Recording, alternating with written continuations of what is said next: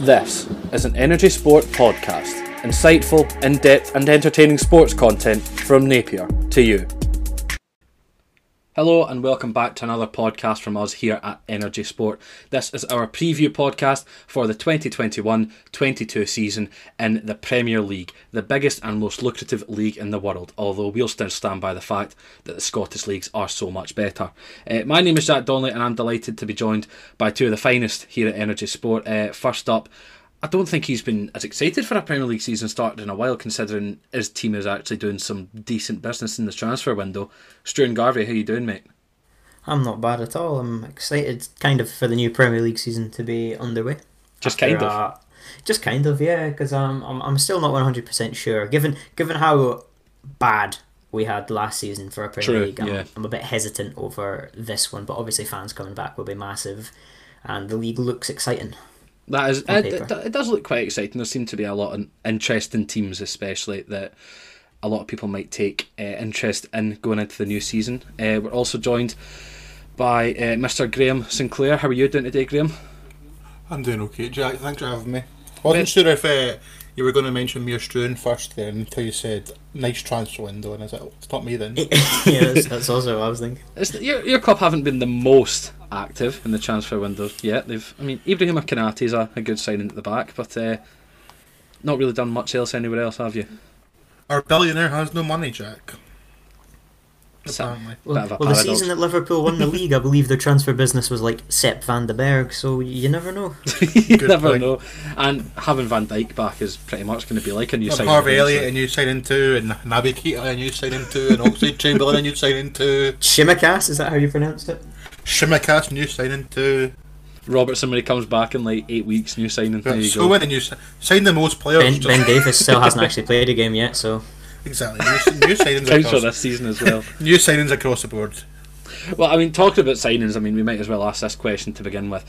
What signing coming into this new Premier League season is exciting you the most? And that can be across the board, that can be from your own team, your rivals' team, whatever it will be. Who's exciting you the most coming into this new season?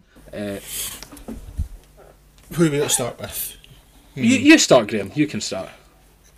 There's a lot, actually. It's not been the busiest summer, to be honest. I think the effects of COVID are still there, and there are teams that are kind of not spending as much money and kind of trying to rest on the quality in their squad. But I think for me, the ones that stick out are the combined business of Leicester City once again.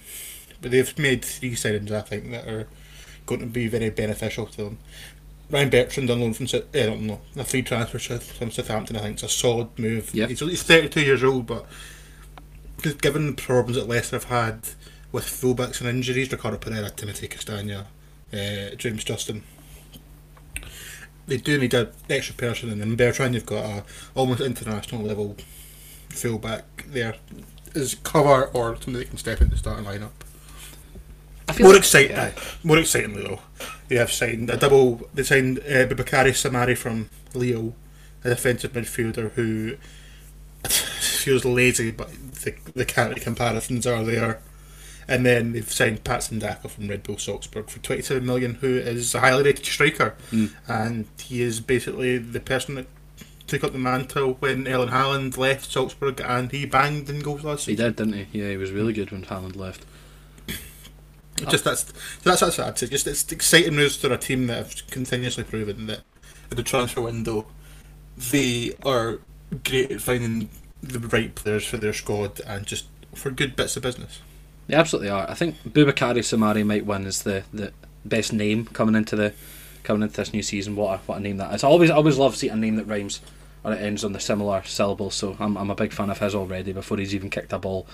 Patson Daka, you're absolutely right. He did fill those shoes that Erling Haaland left behind when he went to join Dortmund. He really kicked on for Salzburg last season, and I feel like, Struan, you were just saying before we started this podcast that this kind of seems to be the first summer that Leicester haven't really lost any of their biggest players. They lost some elder statesmen at the club, and of course members of that 2016 title winning season, Christian Fuchs from West Morgan. Christian Fuchs headed over to Charlotte Independence in the second tier of American football, and West Morgan retired from the game altogether. So are you as excited about Leicester's squad coming in and these signings that they've made as Graham is? Yeah, I think definitely. I think when you look back at the past couple of seasons in which Leicester finished fifth, and a lot of people tipped them to make top four throughout the season, what's let them down has been the squad depth, in my opinion. I know a lot of people will have a go at Brendan Rodgers for quote unquote bottling it and stuff like that, and just saying it's a problem with the squad. But as Graham mentioned, they've had so many injuries with fullbacks, and the problem I've seen with Leicester is they have 11 really good players, but they don't have the depth to compete. You know, we saw when Ndidi went out in the 2019-20 season, it was absolutely massive for Leicester. They nearly fell apart. But what I like about this summer is they've not sold any of the big hitters. You know, we've seen in recent years Chilwell, Maguire, Mahrez demanding massive fees, and Leicester replaced them really well. Leicester are the best team in the Premier League, in my opinion, for replacing their talent, with even better talent potentially. But they don't have the depth. You know, they lose someone and they replace him rather than getting a backup to that. But what they've done this summer is they've bought Patson Daka and they've not sold Vardy or Iheanacho. They've got that quality up front. You know, they've brought in Ryan Bertrand, but they haven't had to sell Justin or Castagna, and of course Soumare. They've not needed to sell a midfielder. So I think it's a massive bonus, and I think this will be a really important season for Leicester because, as I mentioned, they have that depth now to compete. Because I mean, 11 players don't win you a title. You need 20. You need 18. Really. Yeah, the good thing about, just before we get to the next team, I guess, the good thing about that is it seems that Leicester have planned for a post-Jamie Vardy world. I mean, it wasn't quite as good a season for Vardy, but we had Iheanacho, the growth of Iheanacho. He definitely improved last year, and hopefully he can sustain that form. And then obviously Patson Daka. And I think a couple of years ago there was a bit of concern that when Vardy goes, Leicester might die off, but they've done well to, I think, replace Vardy or at least get ready for his replacement. And I could see him not being the focal point for Leicester this season. Yeah, I have a feeling that you could definitely see Vardy maybe not phased out of the team, but maybe have just a bit less involvement just to give room to both. Be a great impact sub. Absolutely, yeah. Those legs off the bench, we know how quick he is and how much of a potent weapon he can be with his speed. So definite impact sub if Rodgers is looking to go down that route. But what about you, Jack? For me, it's a. I can't say Marcus Bettinelli at Chelsea, can I? That's just completely out of the question. I will refuse. Is he not the best third choice goalkeeper in the Premier League? Is that not what we're saying? You'd argue someone else. You'd absolutely find a way to argue someone else. But it's Tom Heaton, but that's a different let me check if we've seen a third-rate keeper. We just need to go. This is a tangent we're going to go down just on the sense of it, like Liverpool's new signings that aren't new signings. Loris Karius is back in Berlin. So there we go. There you go. Case closed. That's it, done. But I think for me specifically, in terms of one player that I definitely identify as really exciting going forward, Michael Olise at Crystal Palace coming in from Reading. He was a really, really interesting player to watch in the Championship last season. Really talented, only 19 years of age. He'll be turning 20 just towards the end of this year. I feel like he kind of almost filled the shoes that Eberechi Eze left when he joined Palace last summer as that mercurial talent in an attacking midfield sense in the division, and then he's had the exact same path in going to the London club. So I'm really excited to see how he'll line up in that Palace team. I know he'd probably be excited to be playing with someone like Eze, his talent, and Zaha is going to be absolutely grateful to have someone with his service once again. So I'm really excited to see how he kicks on for Patrick Vieira's Eagles going into this season, and he's one of a few talented signings in there, and I imagine we might talk about Palace a bit more in depth little bit later. This is the first mention of Palace. First of many. Yeah, which annoys me. I'll say it now because I've said it before. I said on an episode of Energy Extra Time towards the end of last season that I would be worried if I were a Crystal Palace fan because I didn't see it as an attractive job opportunity for a manager. But Patrick Vieira's come in and made some really interesting signings, and now I feel like I'm going to end up eating my words when I predicted them to go down at the end of this coming season. So hopefully, I'd like to see myself proven wrong, to be honest, because this is a team that I could definitely see myself interested in, with a couple of ex-Chelsea boys and Olise coming in, Joachim Andersen of course coming back to the Premier League after his loan at Fulham last season. But Graham, you've kind of spoken to me about Olise in the past. What are your thoughts on him? You summed it up just the way I would have said it, Jack. Is that last year Eze was my boy. We did a 4-part Premier League preview, and Eze was on a munch of bench them about every single podcast, and Olise is filling that role for me as the exciting young Championship player. 19 years old, can play centrally or out wide. Bit gutted he's actually going to miss a first bit of the season. Him and Eze are both out, which I think I'm getting a bit worried for Palace still in that regard, and they don't have their full squad, and that's probably why Olise wasn't the name I picked. But it's absolutely an exciting signing. And Struan, what about yourself? I mean, how would you kind of highlight any of the players we've mentioned, or have you got another name in mind as the player you're most looking forward to seeing as a new addition to this league? I was thinking it through, and obviously I do have persuasions towards Man United players because I'm going to be watching them the most, and for that reason I thought about Varane. You know, he's one of the best centre halves in world football in recent years. To see him in the Premier League will be very interesting, just to see how he copes. There's been quite a few people online saying stuff like Ben White's a better signing and etc and claiming because Varane doesn't have the Premier League experience. So for that reason I think it'll be interesting. But one that I'm quite excited about is Leon Bailey going to Aston Villa, because Villa have done really good business this transfer window. They started with Emi Buendia, which is massive. He was absolutely excellent for Norwich 2 years ago in the Prem. I think he was the Championship Player of the Year last season, and I think in a way he'll fill the Jack Grealish boots really well, potentially as the main creative outlet. But I'm really interested by Leon Bailey because a couple of years ago, I believe he came from Genk in Belgium and moved to Leverkusen, and he was one of these talents in the Bundesliga, sort of at the time of Sancho coming through and others like Gnabry, that was just such a talented winger, to be honest. He was so exciting. There were so many compilations that you saw on YouTube and Twitter and other social medias of just what he could do. And I think Villa have not really struggled to get goals recently. Obviously, Ollie Watkins has done really well in that aspect. But bringing in a winger like Leon Bailey, I think will be really exciting, because he's one of these players who, as I've said, we've seen compilations and stuff like that, but not many people would say they watch Leverkusen. I certainly don't. I've just heard a lot about him. And for that reason, I'm just really intrigued to see how he gets on in the Premier League, how he plays, what kind of player he is, because he seems like he's got all the talent in the world. Graham, you're a big advocate for the Bundesliga over in Germany, and anytime I've kind of seen Leon Bailey, I've always thought he's a really talented player, but he always kind of seemed to be playing second fiddle in that league of wingers compared to someone like Sancho or a Sané or a Gnabry. So what are your thoughts on him coming over to England? Is this a good move for him? Even at times in his own team, Diaby at Leverkusen, who's another young French player, he kind of overshadows Leon Bailey. And the problem is Leon Bailey has all the talent in the world, and he could be a great signing for Aston Villa. It's just consistency's been the issue for him at Leverkusen. Right, okay. There are times when he looks unplayable. He's rapid. He's got a great set of tricks in him. He can even score a goal. He had a great goal against Rangers a couple of years ago in Europa League. But there's consistency's the key for him. He doesn't yet have a consistent presence that he's going to produce. We can make it, and that's part and parcel of being a winger at some points. Yeah. But he's a little bit, even for Leon Bailey's standards, it needs to improve at Aston Villa if he's going to be the star signing that they're hoping for.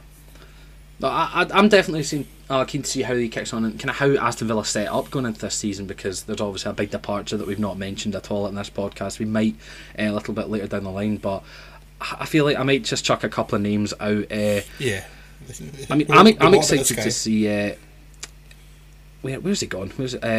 Goodness me, I've lost him. I've lost the boy I'm looking at. Enoch Mwepu, again, the same country as Daka, countryman of Daka, of course, at Leicester. Same team. Coming from the same team at Salzburg, had that real contingent over in Austria. He's signed for Brighton. I'm interested to see kind of his play style in Graham Potter's team. Kind of similar position, but maybe not the same kind of play style. Albert Sambi Lokonga, or he'll be known as Sambi, that's what he wants to be called, coming in at Arsenal as a kind of deeper lying midfielder. Anyone else fancy chucking a couple of names out there? I'm just scrolling down the list just now. I guess we're interested in Christopher Raya does it. Brentford. Yeah, of course we are. I think Frank Onyeka from Midtjylland going to Brentford is also. You were big on that signing when it came through, weren't you? I think he's quite an impressive midfielder, really industrious. And Brighton in this team, if Brighton sign a player that from somewhere he's going to be good, I'm thinking, why haven't other teams done this? Because Brighton are usually very shrewd in the transfer market. Yeah, they tend to be. I'm excited to see Junior Firpo at Leeds, to be honest. I think he could really blossom under Marcelo Bielsa. I feel like you would say that about any player that joins Leeds. They'll kind of turn into a really good player under Bielsa. That's just kind of what he seems to do. Struner, is there any obvious answers that we've missed at the moment? We kind of joked earlier on about how Liverpool haven't done the most transfer business, but I think Ibrahim Konate, it was done so early in the transfer window. I think he is a really good signing. You know, I think he's only 21, 22 this year. He looked really good in the Bundesliga. Of course, him and Upamecano were both Leipzig's main two, and quite a lot of people said that although Upamecano got a lot of the headlines, Konate was the better of the two. So I think it'll be really interesting because, as well, Liverpool have got the best centre back, left back and right back in the league. So if he can slot into that defence, it could be amazing for him. No, absolutely could be. I suppose talking about the way we're seeing these players work into teams, I'll ask the next question I've got. So, who are we seeing as this year's most exciting or intriguing team? You can kind of have it both ways, whether just a team that you're either excited to see or you're interested to see how their season plays out based on whatever external factors. Graham, I'll come to yourself for this one. Who are you most interested to see this season? Yeah, title just to you as the hipster team. Yes, the hipster team, good shout. I feel like Leeds should be the obvious answer for everybody, because Leeds are the most exciting team in a bad Premier League season last year. Absolutely. But it's almost like we know Leeds are going to be exciting, so what's the point in going for them? Let's try and go surprising. So I'm actually going to surprise you. I'm actually going to go for Bruno Lage's Wolves side this season. I think that is a surprise. I'll say that from the beginning. I think everyone was so down on Wolves last season. They were so negative. As I said, they just couldn't score any goals. Obviously, they lost Jimenez, and that kind of killed their entire season. Yeah. With Bruno Lage coming in, it seems it's going to be accompanied by a change in tactics. It seems as though in pre-season they've gone 4-4-2 at times with Fabio Silva and now Jimenez up top, play more high press and high intensity game. Whereas with Nuno, they would sit back and work on the counter attack. So I'm excited to see that. Additionally, they've signed Francisco Trincao from Barcelona, who's a right winger who has bags of potential. I'm excited to see him in this Wolves side, but just kind of, I think Wolves played a system that didn't really need to under Nuno. I thought they had more talent than that, and I'm excited to see them playing a more aggressive attacking style, with the caveat that it could be a couple of players, Willy Bolly, Joaquinho, that could struggle a bit more than that. But I think there's so much to be excited about for Wolves. I think one of the most exciting things for me, especially for a Wolves fan, is the fact that you're going to have Jimenez back for the start of the season. He played in pre-season, he got a couple of goals. He's wearing things have evolved from Petr Cech's day, where it was a full scrum cap. All Jimenez has to wear now is a big headband, which obviously suffered that fractured skull against Arsenal last season that ruled him out for the rest of the year. But really, really good to be able to have their talisman back. I'm kind of interested to see what the arrival of Trincao potentially could mean for someone like Adama Traore, whether he can kind of get his way back into that team, because we know how dangerous Traore can be, but often at times last season his attacking output was questioned, or whether he was just a leg man and just his pace was just being used as that, nothing more than just pace. There's so many options now for Wolves. They've got Traore as an option. A couple of seasons ago it was Traore and Jimenez were bust for Wolves, and it worked. But last season, when Jimenez goes down, Traore has a bad season. It doesn't. Whereas now they have Trincao, they have Traore, they have Daniel Pedence, who showed a bit of signs, and then Pedro Neto was Wolves' star last season. Yeah, I really liked him last season. That's 4 wingers, along with your returning striker. It's just there's so much to look forward to. I think you'd have to expect a bit more from Fabio Silva as well. I think a lot of people were disappointed the way he came in last season. Obviously, I think still it's a bit young, harsh for him. I think it was right enough. £40 million price tag, I think it was, or something similar. Yeah, I think he was their record transfer at the time. Obviously, 18 as well coming through. And obviously, when Jimenez, they wouldn't have expected to fire him in as early as they did before the Jimenez injury. So I think he was almost straight to get a chance to adapt and stuff like that. So I think this will be a really important season for him. Not in the sense that it's make or break, but in the sense that it'll be a really good opportunity for him to not be rushed into it and have time to sort of find his feet in the league. Well, Struner, you're the same kind of general opinion as Graham, because I remember you were very heavily negative on Wolves last season. You hated any time you actually had to watch them on the telly. Yeah, this season will depend whether it was Wolves if I hated, or if it was Nuno. So Tottenham maybe the new Wolves. But the team I chose, I was kind of debating between the two of the teams who have come up, and it's Norwich and Brentford are the two, not Watford. Yeah, And I think I'm going to go with Norwich, because I'm just really intrigued to see how they get on. 2 years ago when they came to the Premier League, they just played their own brand of football. They didn't back down against any opposition. They were really I just described them as a really watchable team. Yeah. They didn't have the stars that you'd associate in the Premier League, but they were able to beat any team that they came up against, to be honest. I mean, it didn't work out in the end. They got relegated. But last season in the Championship, they had another excellent season. Pukki was at his best. I mentioned previously, Buendia was good. Obviously, he's left them now. But Send Rashica, I believe that's how it's pronounced, from Werder Bremen. So that's a really interesting signing to see how he gets on. They've also brought in Josh Sargent, also of Werder Bremen, I believe, from the Bundesliga, the American striker. And obviously all us Scots know Billy Gilmore as well, joining from Chelsea. Okay. Grant Hanley had an excellent Euros for Scotland. Kenny McLean didn't make it to the Euros for Scotland, but he's going to be there. So I think Norwich are a team who I'm going to watch as often as I can, just because I feel once again they might not have the ability to stay up just because of how much power there is in the Premier League, but I feel they're just going to give teams games. They're never just going to sit back and wait and try and catch teams on the counter attack. They're gonna play every game as if it's the same opposition. At least they seem to really put the effort in. That's what I was going to say. Yeah, I mean last season or the last time they came up, sorry, I don't even know if they made a signing. I genuinely can't remember them actually making any moves whatsoever in the transfer market. They were just happy to stick with what they had, and that was to the detriment of their season. They just couldn't handle what the Premier League had to throw at them. But they're signing players with top flight European experience in both the Premier League and abroad. I mean, they've brought in Angus Gunn from Southampton, who is a fairly decent goalkeeper, could end up playing for Scotland if he wanted to. They've got obviously Gilmour coming in, and he'll be able to kind of settle in nicely with the kind of added bonus of being able to have Hanley and McLean there. And then I'm really excited to see how Rashica and Sargent get on, because I think Sargent, was it him that last season that scored a 4-goal haul? He got a 4-goal haul in one game, I think, for Bremen. I cannot remember. I think it was something like that. My reading on Josh Sargent is he's not a very good goal scorer, but he had a good day. Yeah, if you get him on his day, he can be effective. Then Rashica, he always kind of seemed to be Bremen's best player, even when they were having an awful season. So excited to see how that goes. But I don't know. I was in the same mind as you, Stu, and I was going to say Norwich for mine, but I'll go differently to what you did.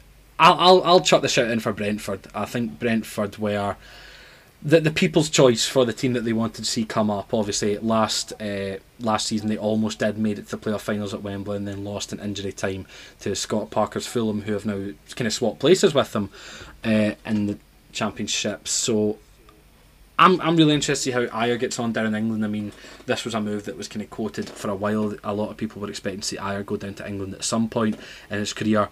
Some quoting him for a fee a lot higher than what he ended up going for in the end. I'm not going to name any names. I'm sure Graham would be happy to.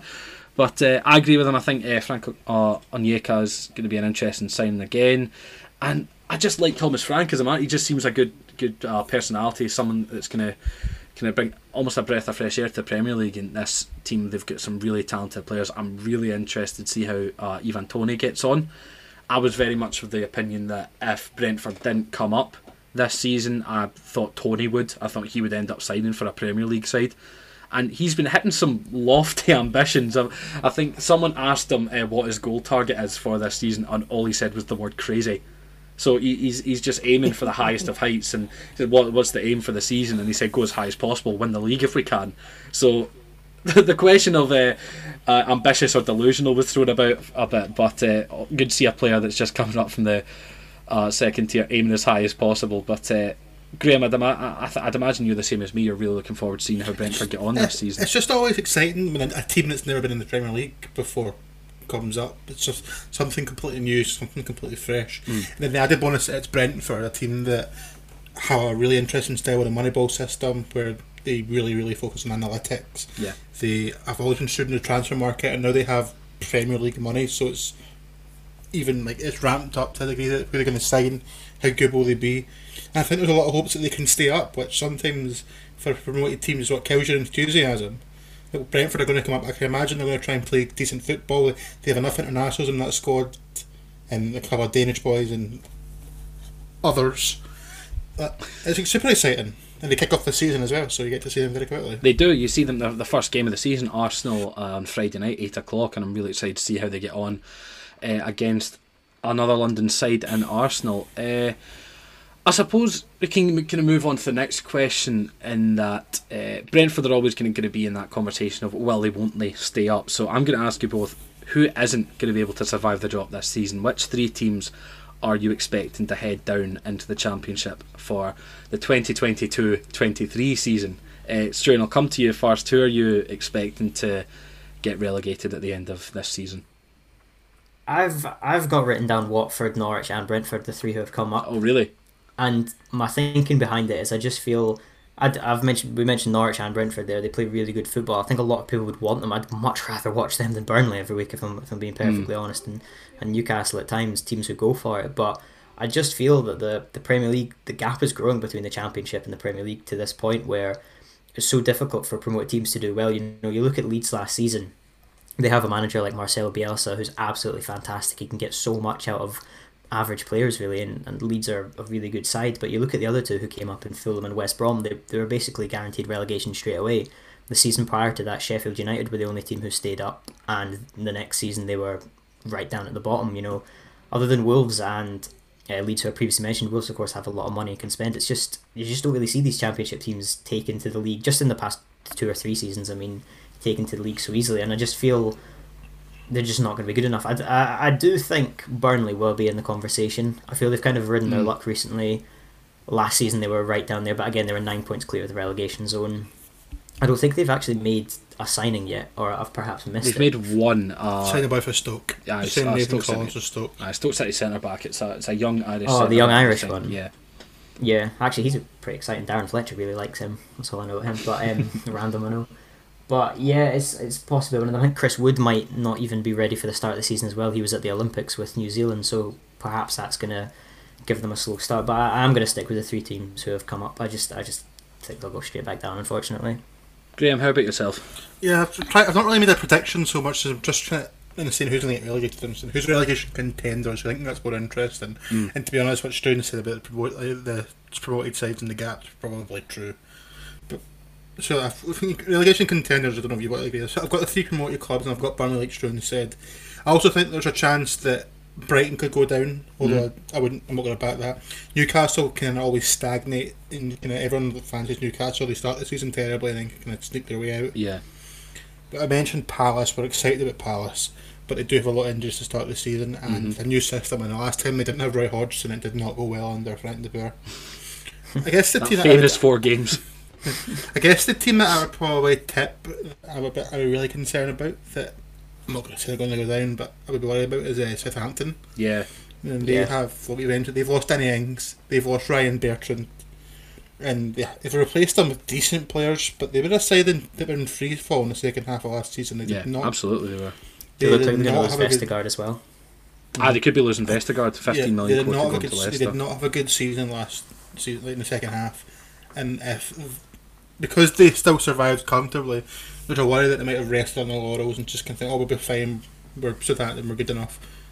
The second half of the season they were relegation level football, and if that continues then they're going to be in big trouble. Will they get beaten 9-0 again though this season? That's the question. They're going to get beaten 9-0 3 times this season. It's just going to get one more every season until they eventually go down. I'm going to go, I'll make a prediction. I'm going to go for Watford, who I think are kind of doomed. I think a lot of people would just agree Watford in that sort of 3. I'm going to go for Burnley. That's more than hope than anything. I'm going to go for Touchwood. Not Chris Wood. I'm going to go for Norwich. I'm going to go for Brentford to stay up. I like it. I'm bullish on Brentford's chances. So that would be the 3 I'm going to go for, but there's a lot of candidates, I think. My kind of candidates are basically the exact same as yours, mate. I think it's going to be that set of teams that are going to be right down there. I do agree. I could definitely see Watford just going straight back down. I don't really know too much about this Watford side, if I'm being completely honest. Do you know the manager's name? No, I don't. Watford changed manager like they changed clothes, honestly. Yeah, there's no point in learning his name before he's their goalkeeper has a YouTube channel. It is. It's Zisco. It's Zisco, aye. Cool name at least. He wins on name points. I had to go out at the start to find out. They've signed Bergkamp's son, interestingly. Have they actually? Yep. And Pochettino's son. The 2 sons are in the academy coming through. Oh. Yeah. Maybe one for a few years then. Properly playing career mode, just getting regions in, aren't they? I don't know if you guys remember the Club Brugge striker who copied Ronaldo's celebration. Dennis, I'm seeing that there. He's only 23. Yeah, that's sort of the only one I can think of off the top of my head that looks to be Danny Rose as well, going in free off Spurs. And Josh King from Everton, of course, yeah. I don't know. It's just, I'm not really too big on Watford. They're probably going to be my least watched team this season if I can help it. I do agree that Burnley are going to be down there. I think that this is the argument that you have. I think if you give Sean Dyche money, like if you give him if you're able to give him money, I think he builds a team that can stay up quite comfortably. But I think that position's almost been consolidated for too long on the budget that he's been granted, and I feel like he is just going to kind of drop more steadily down the table unless he gets the support that he absolutely needs. Because I really rate Dyche as a manager. I think he's great, but he's kind of overperforming with what this Burnley squad can do. So I think I need to see more from them if I'm expecting them to stay up. Newcastle getting Willock back is massive. That's not been announced yet, but it is understood that the Arsenal midfielder is rejoining Newcastle on a permanent basis for a fee in excess of £20 million. they really, really looked good when Willock came into that side. I think he scored in every game he played for Newcastle towards the back end of the season, so he's got a massive, massive impact. So That kind of made them less negative as Newcastle, who everyone hated watching. They became more exciting. They did, but I think that might be the only move that they've kind of done. It is. It is, yeah, it's literally... Callum Wilson's now the number 9 and Joelinton is the number 7. That's movement, technically. That's disgusting that Joelinton's number 7. That is a wrong number for a beefy striker. Absolutely. Steve Bruce was playing about in the wing more recently. He's turned into a winger. It's disgraceful. But I think Newcastle scrape by again. Like, they'll stay up with the skin of their teeth probably. I've just noticed that Andy Carroll must have left Newcastle because he was number 7. He did, yeah. He's currently a free agent. It's basically a free agent. Aye, well, I can't imagine him getting back in the Premier League at any point soon. But I'll say Watford. I will say Burnley, and then it's a toss-up for me out of Norwich or Brentford. I think it's one will stay, one will go. It's really interchangeable for me. We're mugs putting Burnley in the bottom 3, Jack. They are the Hamilton of the Premier League. Oh, they are, aren't they?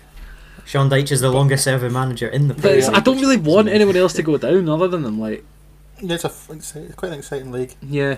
You'd much rather watch Norwich or Brentford than Burnley. No offence to Burnley, yeah, but no. In terms of the style of play as a neutral, you'd much rather watch what Farke and Frank can put on. Farke and Frank. I like that. It sounds like a comedy double act, doesn't it? Farke and Frank. Farke and Frank. From one end of the table to the other, simple question: who's winning the league this season and why? God, this is where it gets boring. Two answers. I'll go with the darker blue. Are you going for the darker blue? I've gone for Chelsea as my Premier League champions. Why's that? Why's that, Struan? So basically, I just don't want it to be Man City again because it's boring. I think Chelsea are a very good team under Thomas Tuchel. Obviously, they won the Champions League. I think they only needed a striker. That was the last piece of the puzzle. Lukaku has been one of the best strikers in Europe. In Inter Milan, he's coming in for around 97 million or whatever that is. I think that'll be absolutely huge. The front options Chelsea have got are excellent. The midfield's excellent. Jorginho's coming off the back of winning the Euros. The defence is good. Goalkeeping's pretty good as well. I just feel this could be the season for Chelsea to win the league. I think the team is there. I think they've sort of been building towards this since Conte left, to be honest. This team's kind of been underway. A few managers have been at the helm, but it seems like Tuchel is the one to take Chelsea to the title. And I just feel City will be more... I think their gaze will be fixed on the Champions League more this season. And also just the fact that I'm really not sure their £100 million signing is necessarily going to take the team to the next level in the same way that I think Lukaku will take Chelsea up a level. Graham, how about yourself? Who are you backing to lift that trophy? Once again, Jack, Man City and Chelsea title race is so boring that I don't. It is. So I'm really when I look at the champions, I'm saying, can more than just those two contend? And really, yes, it can. Liverpool and Man United contend for the league. I think it's quite a clear top 4. Yeah, I would say season. so. Yeah. And it's just Liverpool, for example, they have Van Dijk back. They have there's a lot of injuries back, although Robertson's already went down, and it's can they get back to the level they were at 2 years ago? Whereas Man U, they've signed Sancho and they were second last year, so you would expect that put those two together and they can improve. I think they can, but I'm not sure in the end it'll actually happen. I think they can stay there for a little bit, but ultimately the strength and depth of Chelsea and City is going to be too much. You don't want to say it, do you? You don't want to nail down one. So I think Stu made some good points actually. I know De Bruyne and Foden are going to miss the start, at least the start of the season. I think that could be quite big if Chelsea can get out to a lead. I think that City have mentioned the Champions League, and City have just won the league, so sometimes the mentality is not there to just go over and over and again. I know what, I'm going to join Struan. Chelsea, I got it. Chelsea will win the league. City will finish first. Liverpool will finish third. Man U will finish fourth. I think just quickly on Man United there, just from a United point of view, I don't expect United to compete for the title this season. I think the signings that they've made are excellent, but I still feel that they need a holding midfielder to compete for that. And as Graham said, I think the depth that City and Chelsea have is just too good for a league anyway, not a cup competition. One thing I will say, I'm just looking just now, if Chelsea get off to a good start, then I think it's going to be, they could end up building quite an unassailable lead, because they face Arsenal, Liverpool, Tottenham and City in their opening 6 games in the league.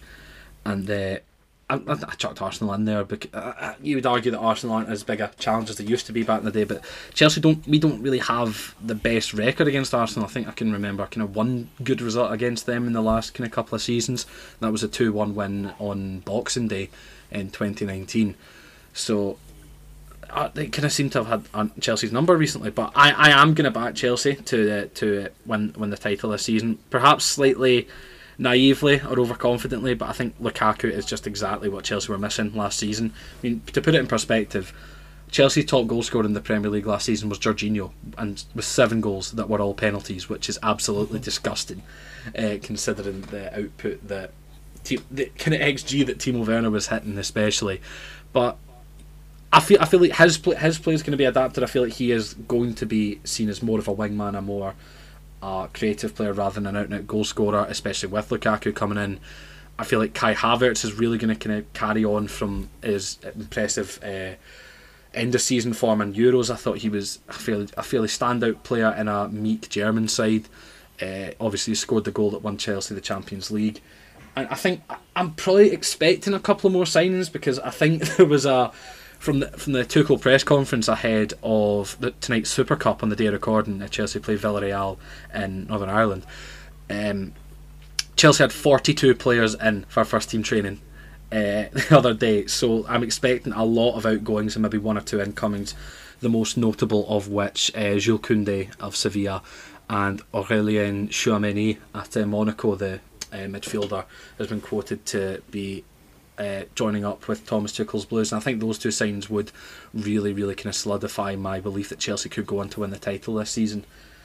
I do agree it's not exactly entertaining in any way, shape or form. I mean, the team might play entertaining football, but it's Chelsea and City at the end of the day, and they are the kind of 2 money teams in the league, and you would want someone potentially a bit more exciting to win, but if the team plays good football, then they deserve winners. So yeah, I'll stick with Chelsea and make it the hat trick from our predictions.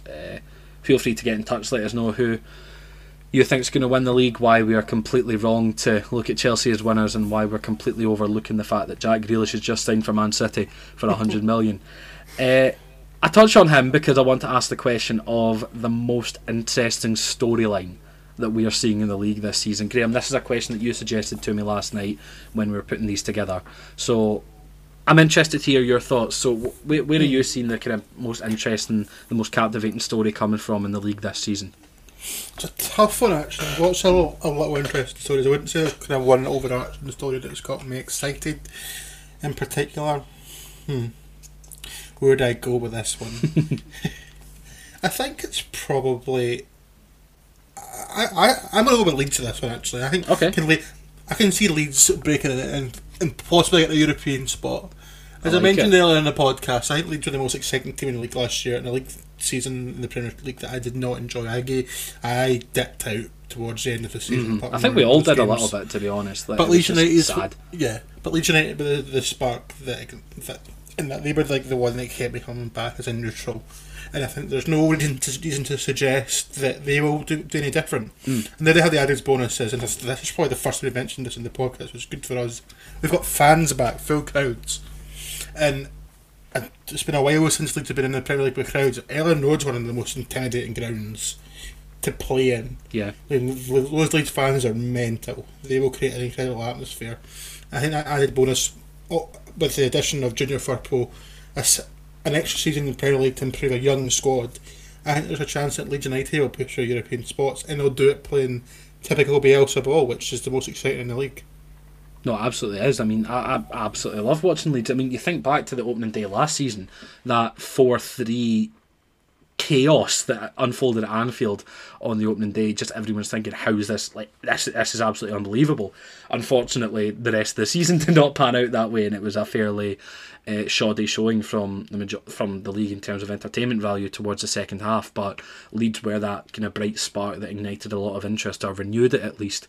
So I do kind of resonate with that a lot, Graham. I feel like Leeds could really push on. They've had that year's experience now, and a lot of these players perhaps overperformed. I mean, I still think it's an absolutely silly decision that Patrick Bamford was left out of the England Euros squad, considering he was a highest scoring Englishman in the top division behind Harry Kane last season. I mean, and he probably could have scored a lot more. There were a lot of chances that he wasted, and they had some really talented. But I think Rafinha is set to have a massive season. I'm really looking forward to seeing how he plays.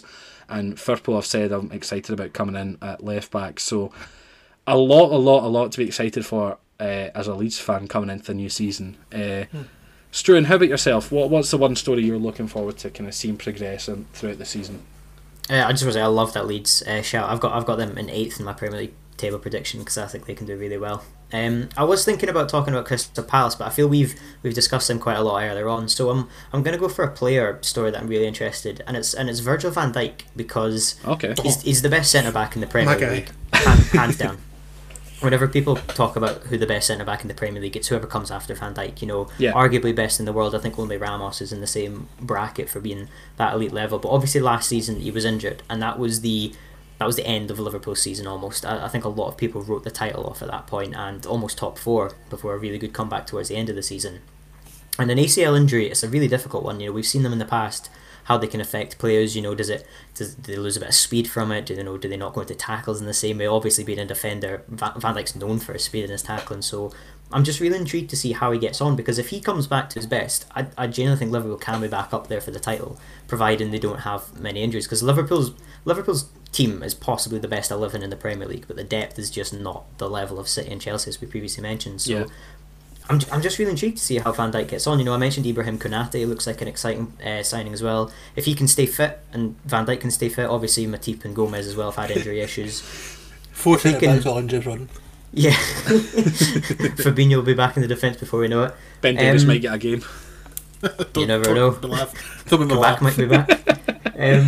But what I did say, because last season was how, I'm kind of more talking about Liverpool than Van Dijk here actually, but how when Fabinho moved back into midfield when Liverpool actually had centre-backs last season, Thiago looked really good, because a lot of people were criticising the way he started, but when he was playing alongside Fabinho in that midfield, he looked really talented. Obviously Wijnaldum's gone, but at the same time Henderson can potentially come back. He was injured towards the end, but if Van Dijk does return to his best, I don't think he'll be as good straight away as he has been. I think he'll maybe take a few games, a few months probably to get up to the speed of things, but I think it'll just be really interesting to see how he gets on, because as I said, if he's back to his best, and that entire team it's a different story for Liverpool. No, I completely agree. I mean, you never like to see a player stricken down with a bad injury, but Liverpool were a lot more susceptible when Van Dijk was injured for the majority of last season. A lot of teams were able to identify that and punish Liverpool as a result. So I think having him back is just going to be a massive boost, and that's why I wouldn't be surprised to see them up challenging again this season. For me, the story for me, it might be a bit of a cliche one and kind of an obvious one, but it is surrounding Jack Grealish at the moment. Of course, the former Aston Villa captain, he'd been there all his days, just signed for Manchester City for £100 million price tag. Just a cool 100 million, making him the most expensive British transfer of all time and the most expensive transfer to the Premier League of all time. I just don't necessarily know if he's going to hit the same heights this season, which might be a bold claim from the get-go, but the way I see Jack Grealish, he loved playing hero ball at Aston Villa. He was club captain, he was a Brummy boy, every single one of the fans was right behind him. He could really do no wrong, even when he was throwing himself about the turf and his diving antics. There was no complaints from the home support at Villa Park, but I feel like he did that because he was the undeniable star of that team. He really kind of went and put on a clinic, and whenever he was out, the team suffered as they kind of looked to him for guidance, looked to him for his leadership. It's not going to be the same at City in my eyes. I think there are more talented players in that squad. I mean, Kevin De Bruyne is the obvious answer, but I feel like Raheem Sterling's in that conversation. You'd have Ilkay Gundogan as well as an attacking threat, as we saw a lot of last season.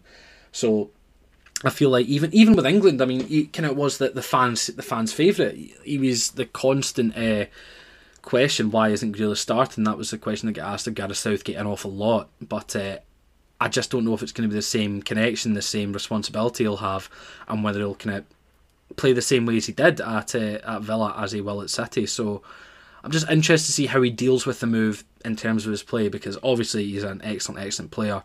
So he very well could go on and kick on and be the player of the season, but we just don't know that yet. And I'm not necessarily sure that he will be. I think he could end up outperformed by a number of his teammates. I don't know if anyone else wanted to weigh in on that. Yeah, I did intrigue to me, and I think that's a good point. But I think intrigue for me is that Pep Guardiola's got such a rigid system. So you do this for me, whereas Greal's just like, I'm going to take the ball and just do what I want. Yeah. So how does that work together tactically? I'm excited to see how that will come together. I think maybe there's a possibility that Pep's looking more for a bit of spontaneity from a player, and that's why he's saying Grealish. But it's Pep, sometimes he might just stick to what he knows best and force Grealish into a role that isn't comfortable for him. But it's you're right, it's exciting. Yeah, I think for me, I just don't know. As Graham said, the rigid system. I don't know where he's going to play. You know, at Aston Villa, he sort of played as a number 10 in the Championship, and then when they made the move into the Premier League, they sort of played with a one holding midfielder and McGinn and Douglas Luiz, etc. And Jack Grealish sort of occupied the left wing, and he stayed there, and he was so effective at just taking on a fullback, and he could occupy two players at once because he was that dangerous. I mean, I think the two seasons previously in the Premier League, he's the most fouled player. Some people would say he's a bit of a diver and he goes down easily, but at the end of the day, he's the most fouled. He wins free kicks. I just don't know if he's going to play in that sort of false nine role. I mentioned that he played as number 10 in the Championship. I don't know if he's going to play in the left wing, because I thought Foden was really good off there. Of course, yeah. We saw Raheem Sterling. People would have said he was the player of the Euros. He must be. His confidence must be very high at the moment, Raheem Sterling from Man City. I almost feel Grealish might become sort of an 8 in that midfield, the same way David Silva sort of transformed from being a winger to that central midfield position under Guardiola alongside De Bruyne.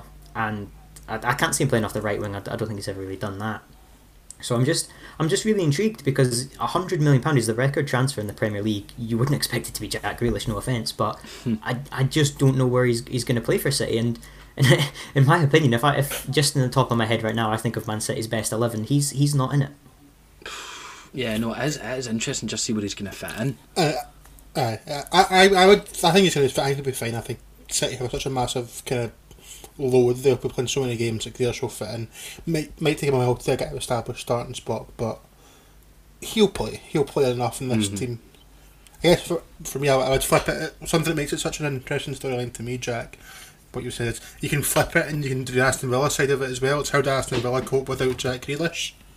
I think that's also very interesting, and probably does make it the most interesting story now I think about it. I mean, there was no team other than maybe Crystal Palace as I had that relied on one player more than Aston Villa last season. I mean, he was their main creative outlet. He did pretty much everything for them, and when Grealish got injured in the second half of the season, Villa, they weren't terrible. They didn't completely fall off the face of the earth the way. No, they still had good players, of course they did, but it wasn't the same. No. And they've replaced. Well, they've made 3 great signings in Buendia, Ings, and Bailey up the top. Yeah. Hopefully, make that loss of Grealish not as impactful, but it's a huge player to lose. It is your captain. It is your local hero. It is your best player. That can be tough to replace, and how they start could dictate how Villa's season goes. No, absolutely. Completely agree with you, mate. Talking about players that might go on and outperform Jack Grealish, if you're expecting Grealish to hit big numbers, the players that are going to be doing better than him are definitely going to be in that player of the season conversation. So have we got early picks for this year's player of the season? Mine's kind of along the lines of, I said earlier on, I think Chelsea is the player to take Lukaku is the player to take Chelsea to the next level, not vice versa. So I've said he's going to be my player of the season. I just think it's plain and simple. I think players like Salah will have another excellent season. De Bruyne will have another excellent season. Bruno Fernandes should probably have a good season as well. But for me, quite often the player of the season is the team who win the league, and I've gone along the lines of that logic, with Lukaku being the difference. In the same way that Van Dijk came in and made the difference to Liverpool, and he was named player of the season. Mm-hmm. No, it's a fair shout. Graham, who are you going to say for this? Well, Stuart, it's a narrative award, so Lukaku coming in and being the difference for Chelsea winning the league makes a lot of sense. Same with Diaz last season, I meant to say as well, sorry. Diaz, of course, yeah. And obviously, I think the point about the league kind of stomachs my pick, because I don't want to go for the usual suspects. I want to do something creative. And so I'm trying to go for a narrative, and I'm going to go out there. I think there's a chance that Arsenal could be much better this season. I think they could surprise people. They had a good second half of the season. Aye, they did. Uh-huh. Oh, they didn't really look good, but their actual stats, I think they were the third best team in the league. They don't have Europe they got this it season, done, yeah. They don't have any European football this season, so the squad should be well rested. And you want to talk about narrative? How about Arsenal's best player, who's come off missing the penalty that lost England the Euros, starting for an Arsenal side that can make it towards a push towards top 4? So it's a long shot pick, but let's try and make it interesting. I think Bukayo Saka could be the Premier League player of the season. Wow, I love that shout. That is, I love the narrative. I love the narrative behind it more than the shout itself. Like I don't. Saka's an excellent player. I don't think it's going to be Bukayo Saka, but I need to find something. You need to find something interesting. I can say Kane or De Bruyne, but what's the point in that? I think there's a path that Bukayo Saka could take to be the player of the season. A 10 out of 10 season, like it was. A 10 out of 10 season, an actual one.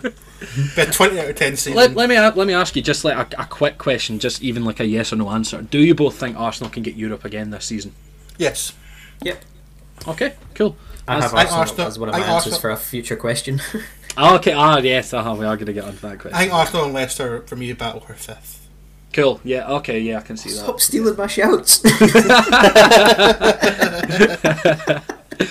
Lovely. I'm player of the season for me. Now, I do agree. I was going to go more along the lines of it kind of tends to go to the player in the team that wins the league, but I'm not necessarily sure that it is going to strictly go to an attacking player, and that's because Chelsea's best player isn't an attacking player. He plays in the middle of the park, and that's why I'm backing my boy, one of my favourite men on the planet, N'Golo Kante, to get the player of the season. I was expecting Zuma for a second. Well, to be fair, I might give it to him if he goes for Koundé and we win the league off the back of it. So, no, I absolutely love N'Golo Kante, and it seemed the more Chelsea kind of tended to get towards that Champions League final, everyone else was falling back in love with N'Golo Kante. I feel he had a rocky couple of seasons, or not rocky for N'Golo Kante, but it wasn't at the same level of performance that he was in his 2 title-winning seasons. I mean, that second year under Conte and then under Sarri and Lampard, he was just a bit out of sorts. I think the switching system when Sarri came in really kind of rocked him in terms of what his responsibilities were, and he looked absolutely done in by the end of it, because I think he'd taken on extra running and things like that, which for a man with 8 lungs, it didn't seem like it was going to be too much of an ask, but it did kind of take a toll. And Lampard again was just struggling to fit all his weapons in the same system, especially when the likes of Havertz came in to disrupt that midfield. But he's been at his best under Thomas Tuchel. He was absolutely outstanding in every one of the Champions League knockout games that he played, especially kind of across the legs against both Madrid sides, and then in the final he was absolutely unplayable once again. So I could definitely see him carrying that form into the new season. I know he necessarily didn't have the best of Euros with France, but then again France weren't at their best this Euros. So I think if you're taking away international form, I think Kante was... I mean, he was receiving shouts to win the Ballon d'Or come the end of the year. So, I mean, if he can carry that form in, then I think Chelsea are only going to go up from their 4th place finish last season. And I mean, I'm really excited to see him back in a Chelsea shirt again, playing at his best, hopefully. That's what I've got my fingers crossed for. Yeah, let's stop. You two, stop pussyfooting around and picking big, like, kind of obvious ones. Boring ones, I know. Outside shouts. Give me an outside shout. Alright, well, I mean, if you're going for an Arsenal player, you're thinking Arsenal getting Chuck Tierney in. You think that's bold? I like that. I could see Tierney being class this season if he stays fully fit, because he was, I would say, he's Arsenal's best player last season, alongside Saka, because Aubameyang was off it completely. I'll go for Trent Alexander-Arnold. Oh, One young player of the year. A lot of people criticised him last season, but he had a very good season. Didn't manage to make the Euros through an injury. Possibly could have made the difference in the end. Narrative. Yeah. And with Robertson out potentially, a lot of the onus will be on him to be the main creative outlet for Liverpool.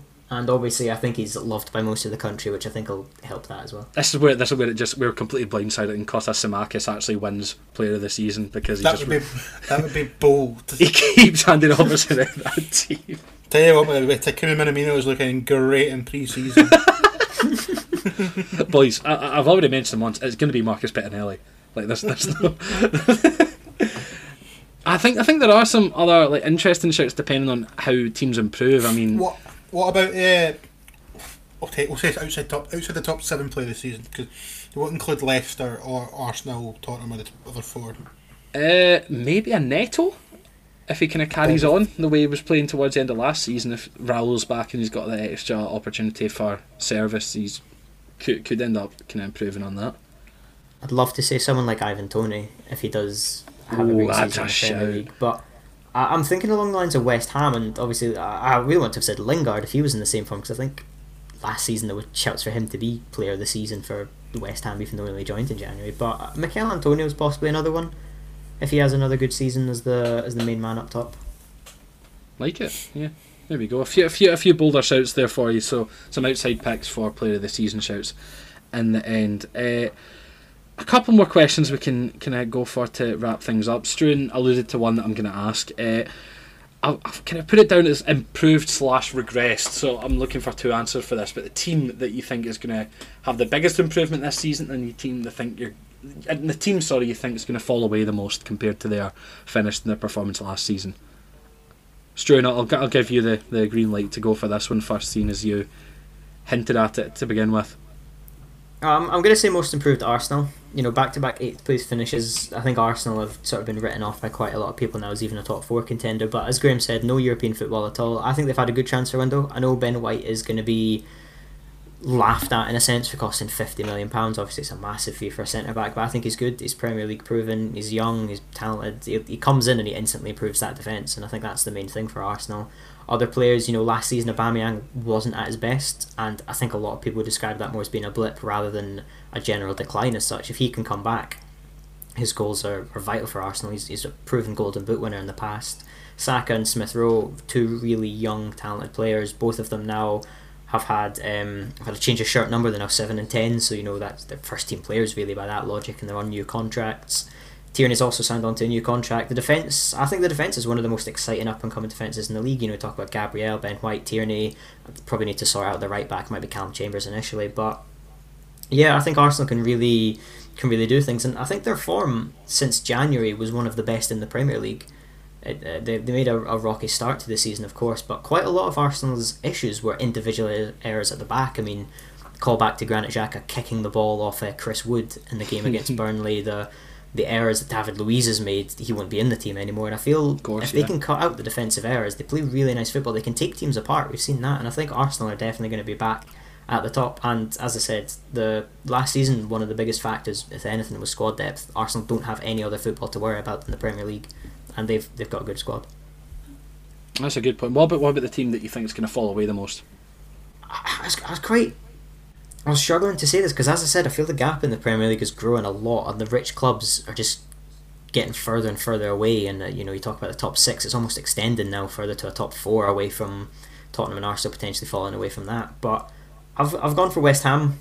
I think last season they did fantastically, but I just don't think they can do the same. I think Leicester, I've just mentioned Arsenal, Tottenham are another interesting team. Who knows what Everton will do under Rafa Benitez? I've said Leeds as well. They'll be up there. So I think West Ham are possibly the team to fall away. And again, I feel Lingard is a big loss. Even though he only came in halfway through, he was one of the catalysts that had West Ham up where they were. I can't think of any other signings other than Alphonse Areola. They've not made a single sign for. If they've got Craig Dawson, who they signed on loan last season, they got him on a permanent. Areola's loan, and that's it. Yeah. See, for me, that they're regressing. If they don't replace Lingard, given I think he had 9 goals towards the end of the season and a few assists as well, he was vital up front for them. So I just see them fall away. And again, nobody expected them to be there last season under David Moyes. Nobody had them to be that far up the table, and for me, I just don't think they'll be able to repeat it 2 seasons in a row. No, to be fair, I agree. I think they were going to be my shout for the team that would probably fall away most. I think just the loss of Lingard and having to balance that European football, and they don't really have that same strength and depth. It's not the deepest squad in terms of players you actually might see Armstrong Okoflex play in Europe, which is terrifying of a prospect. So I think I'd probably agree with you there.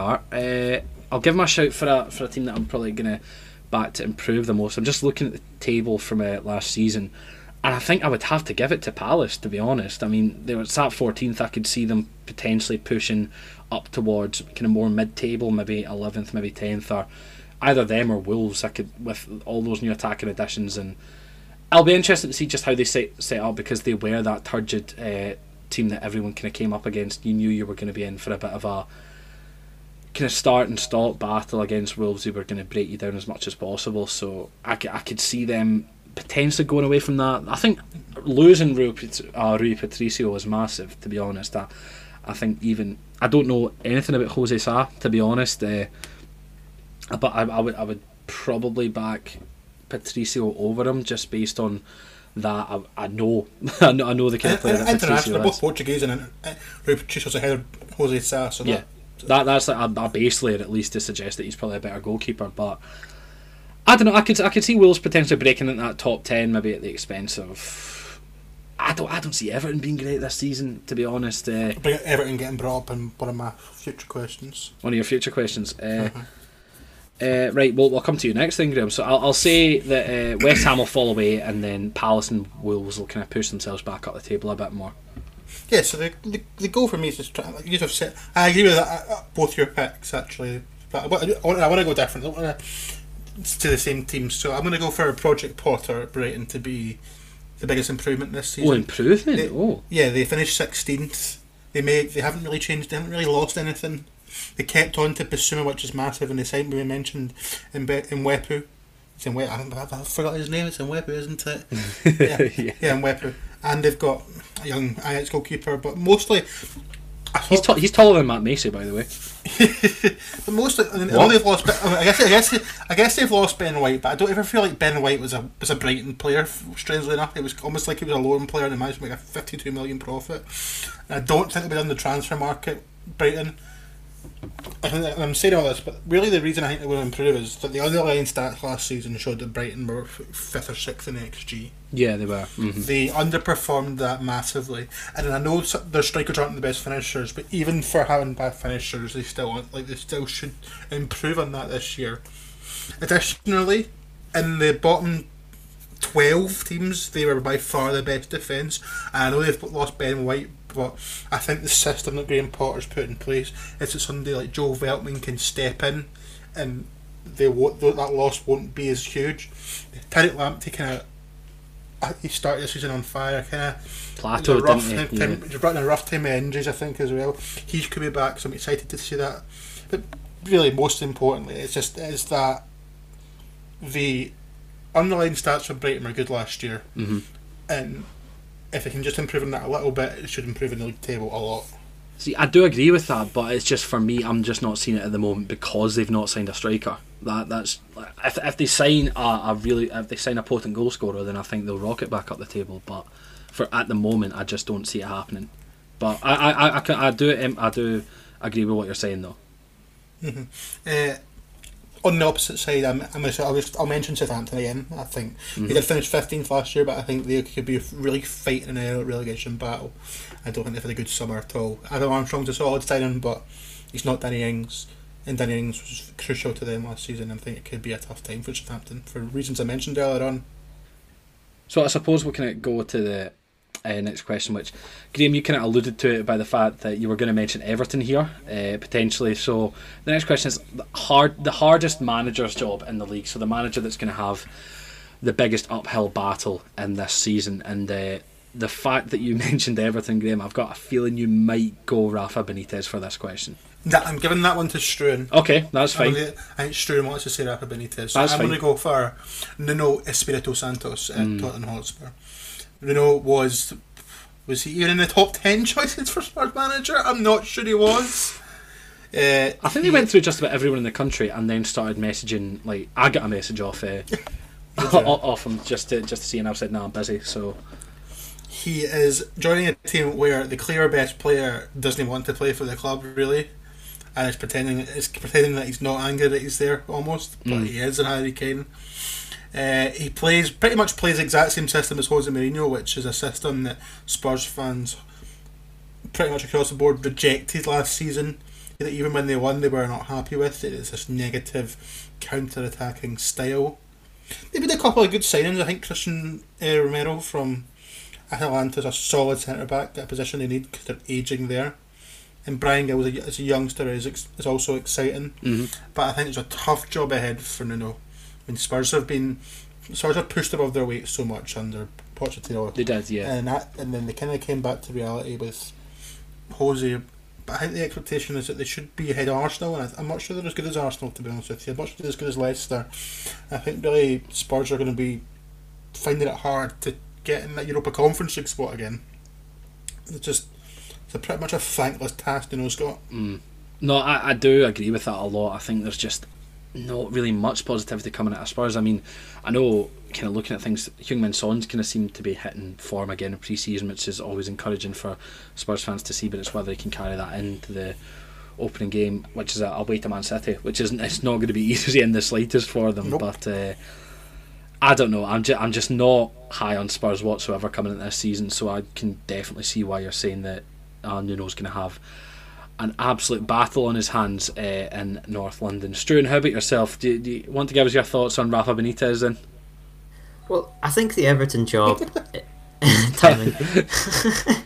I think my mic's always muted as well. That's very good timing. I think the Everton job is tough. I feel Everton fans have had a really tough summer.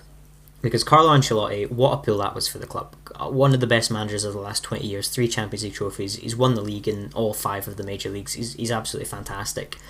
And it seemed as if they were building something under Ancelotti, even if the league positions didn't suggest that. And then Real Madrid came knocking. And Ancelotti was linked with them and gone within 2 or 3 days upon Zidane leaving. And there was a few names floating around for the Everton job. Nuno was one of the ones who was heavily linked when he left Wolves at the end of last season. Mm-hmm. And in the end, it was Rafa Benitez. So to begin with, you've already got the job of replacing Ancelotti. Everton are a tricky situation because, in my opinion, their squad is good, but similarly to Leicester, they've only got about 13, 14 good players, and then the rest of the team just isn't up to standard. You look at Pickford, he's a different player when he plays for England. It's quite ridiculous how much better he is for England than he is at club level. But Rafa Benitez is a Liverpool legend. He won the Champions League with Liverpool. So you've already coming into this job at Everton with so much work to do. You talk about Richarlison, Dominic Calvert-Lewin being the 2 men up front. Both of them are wanted away by a whole plethora of clubs. And, other players such as James Rodriguez, it seems he doesn't want to be there anymore under Ancelotti. So that's massive to begin with. But your fan base, a large portion of them hate you because you've managed Liverpool in the past. And obviously he can win them over. There's no doubt he can win them over. But he's coming into a job that's already difficult on paper. Add to the fact that you've previously been the Liverpool manager and have had success. I think he's made some comments about Everton as well in the past when he was at Liverpool, as you would do. So he's got all that to deal with. Plus, the teams in front of him look good. Arsenal look better, as we said. Tottenham, it's hard to predict. Leicester are a good team. Leeds are going to be good. Aston Villa have improved their team even though they've lost Jack Grealish. West Ham are going to be around there. 10th place looks the best Everton can get, which is not an upgrade at all. And we saw Rafa Benitez, he did well in Newcastle recently, but for me, he's just got such a tough job because Everton want to be back up the top 4. That's what it looked like Ancelotti was going to get them pushing for Europe. But all of a sudden, it just looks like they've taken 3 or 4 steps forward and then immediately they've taken 10 steps back this summer. I think they've brought in Asmir Begovic. I don't understand that signing necessarily. I think they already had Rob Olsen. They've brought in Demarai Gray for 1.5 million. That's probably the most exciting. But again, which says a lot. The fact that that's the most exciting. That doesn't really excite me at all. And then the other one was Andros Townsend on a free, who couldn't get a game for Palace last season. Andros Townsend's only 30. That's crazy. I thought it was like 33 or something. Yeah, I thought he was older than that. Oh, fair enough. But going from Ancelotti signing James Rodriguez, Dominic Calvert-Lewin as the player of the month at the start of last season, to the situation Everton are in now, it's just night and day, really. I think Benitez has such a tough job on his hands, I really do, and I don't know what to predict from Everton because I almost feel 10th place is the best that they can get. Yeah, and Graham, obviously he managed Liverpool in the past. You've seen him. What do you make of the appointment? I think one thing you're spot on with this, and just to add on to the fact that he doesn't play good football after Benitez, which when the last time Everton had a manager, it was like that was Big Sam and they hated him. Mm-hmm. They were 10th last year, so they weren't actually very good last year. They regressed mightily last year. Everton fans seem to think that they should be finishing higher than that, but they're not going to do that under Benitez. I thought quite a few of their players performed above expectations to begin the season. I'm not sure Calvert-Lewin is as good as he was last season. I'm not entirely convinced. You mentioned James Rodriguez, I think that was a great point, and Rodriguez, he just seems out of it, and he got figured out very quickly after a lightning start of the season. And then you mentioned the bad vibes, and you mentioned the fans not liking Benitez, but you've also got the Gylfi Sigurdsson stuff, which has to have an effect. Yeah. I'm not trying to make light of the situation because it's not nice at all. but that's not good vibes around the club. That what's happened with Sigurdsson, and that could be a cloud over them. It's just entering this season with Everton is just a lot of worry about what's going to go on. No, you're absolutely right. Now, the thing is, for me, I would absolutely agree. It was between both of these for this season. Like, I feel like it's really them against it, Benitez and Nuno. But playing devil's advocate, I'll chuck another couple of names in that could be under a bit of difficulty. I feel like just based on the expectation on their shoulders, I feel like Ole Gunnar Solskjaer could have a fairly tough season if he doesn't deliver on a trophy, and I feel like Thomas Tuchel could be a bit under pressure if he doesn't manage to deliver a Premier League title, or at least another trophy or two, because that just is the expectation at Chelsea, isn't it? Like, if you win the Champions League, you need to build on it. You can't just rest on your laurels. And I feel like make a signing like Lukaku is definitely this step in the right direction, but I feel like it'll be interesting to see kind of how the season starts and how the opinion of him by not only the fans but the board is going to be in. Struan, you'll know yourself the kind of pressure that Solskjaer kind of seems to end up putting himself under a lot throughout the season. Just a couple of bad results here and there, and it can kind of go to pot for the Manchester United manager. So I think it could be a case if Solskjaer doesn't win a trophy this season, especially after Sancho and Varane coming in, there could be serious questions asked. But I don't know. I would definitely agree with both Nuno and Benitez as the managers with the hardest jobs ahead of them this season, but I feel like you could definitely look at those other two as just I'm playing devil's advocate and offering another couple of names forward at the end of the day. But I think we've got one question before we wrap up here on this preview podcast, and it's just a bit of a light-hearted one. Just it's going to be the closest thing to a normal Premier League season we've seen in 2 seasons at this point. So what is the little extra that comes with a Premier League season that you're most looking forward to? This is probably fans, Struan.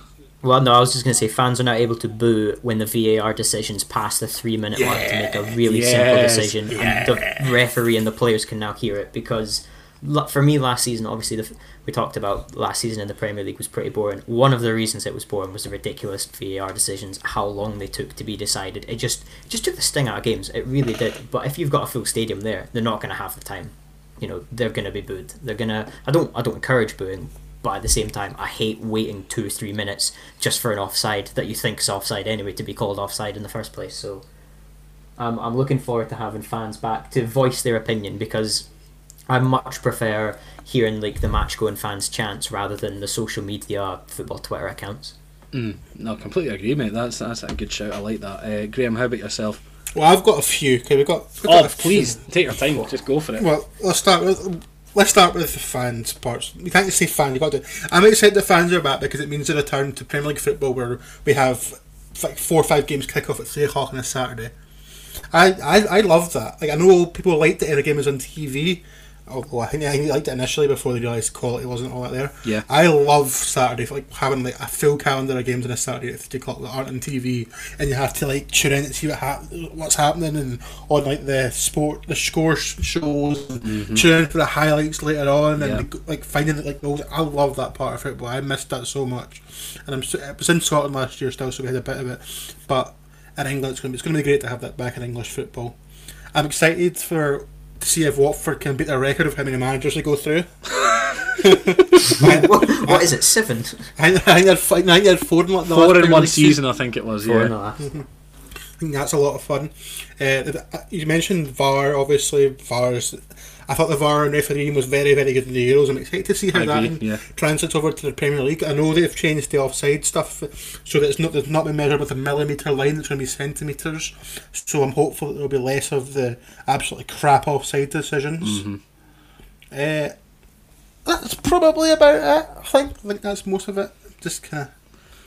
It's so boring. I'm excited to have atmosphere again because I think the Premier League really, really suffered from it. Yeah, no, it really did. It was just kind of empty shell of what it once was with fans in the grounds. But mine's just a lot more. Mine's not as serious as yours, to be honest. I think mine goes more along the lines of the Watford shit. I'm just excited to see the absolute enigma that is Mike Dean back in front of a full crowd again, and just see how a full crowd reacts to everything that Mike Dean does.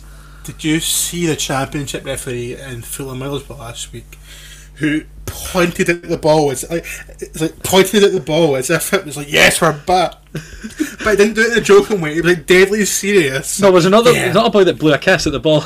I was blew a kiss. Blew a kiss. Sorry, and it was deadly. It wasn't like a joke. It was deadly serious. Like, I'm so happy football's back. I can just imagine Mike Dean just burning a hole in the football with his massive eyes just as he goes to pick it up, and just with this stupid smile on his face.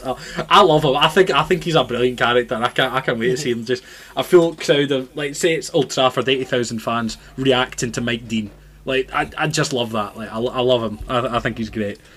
I'm excited for potential North London meltdowns, because they are my favourite meltdowns. I think they're the best. There's potential for both teams to have meltdowns. Yes, no, there's potential more Spurs than Arsenal this season, I would say, because I think Arsenal are just in a state of constant meltdown at the moment. But yeah, no, the Premier League. Well, I'm actually kind of looking forward to the Premier League. Yeah. I'm kind of geared up after speaking to you boys for the last hour or so. To be excited about. Yeah, I would definitely agree. And we hope that you are just as excited for the return of the Premier League as the three of us are. We hope you enjoy the first weekend back. That obviously starts on Friday. Brentford Arsenal, 8 PM on Sky Sports. I don't know why I'm advertising it as if we've been paid. We've absolutely not been.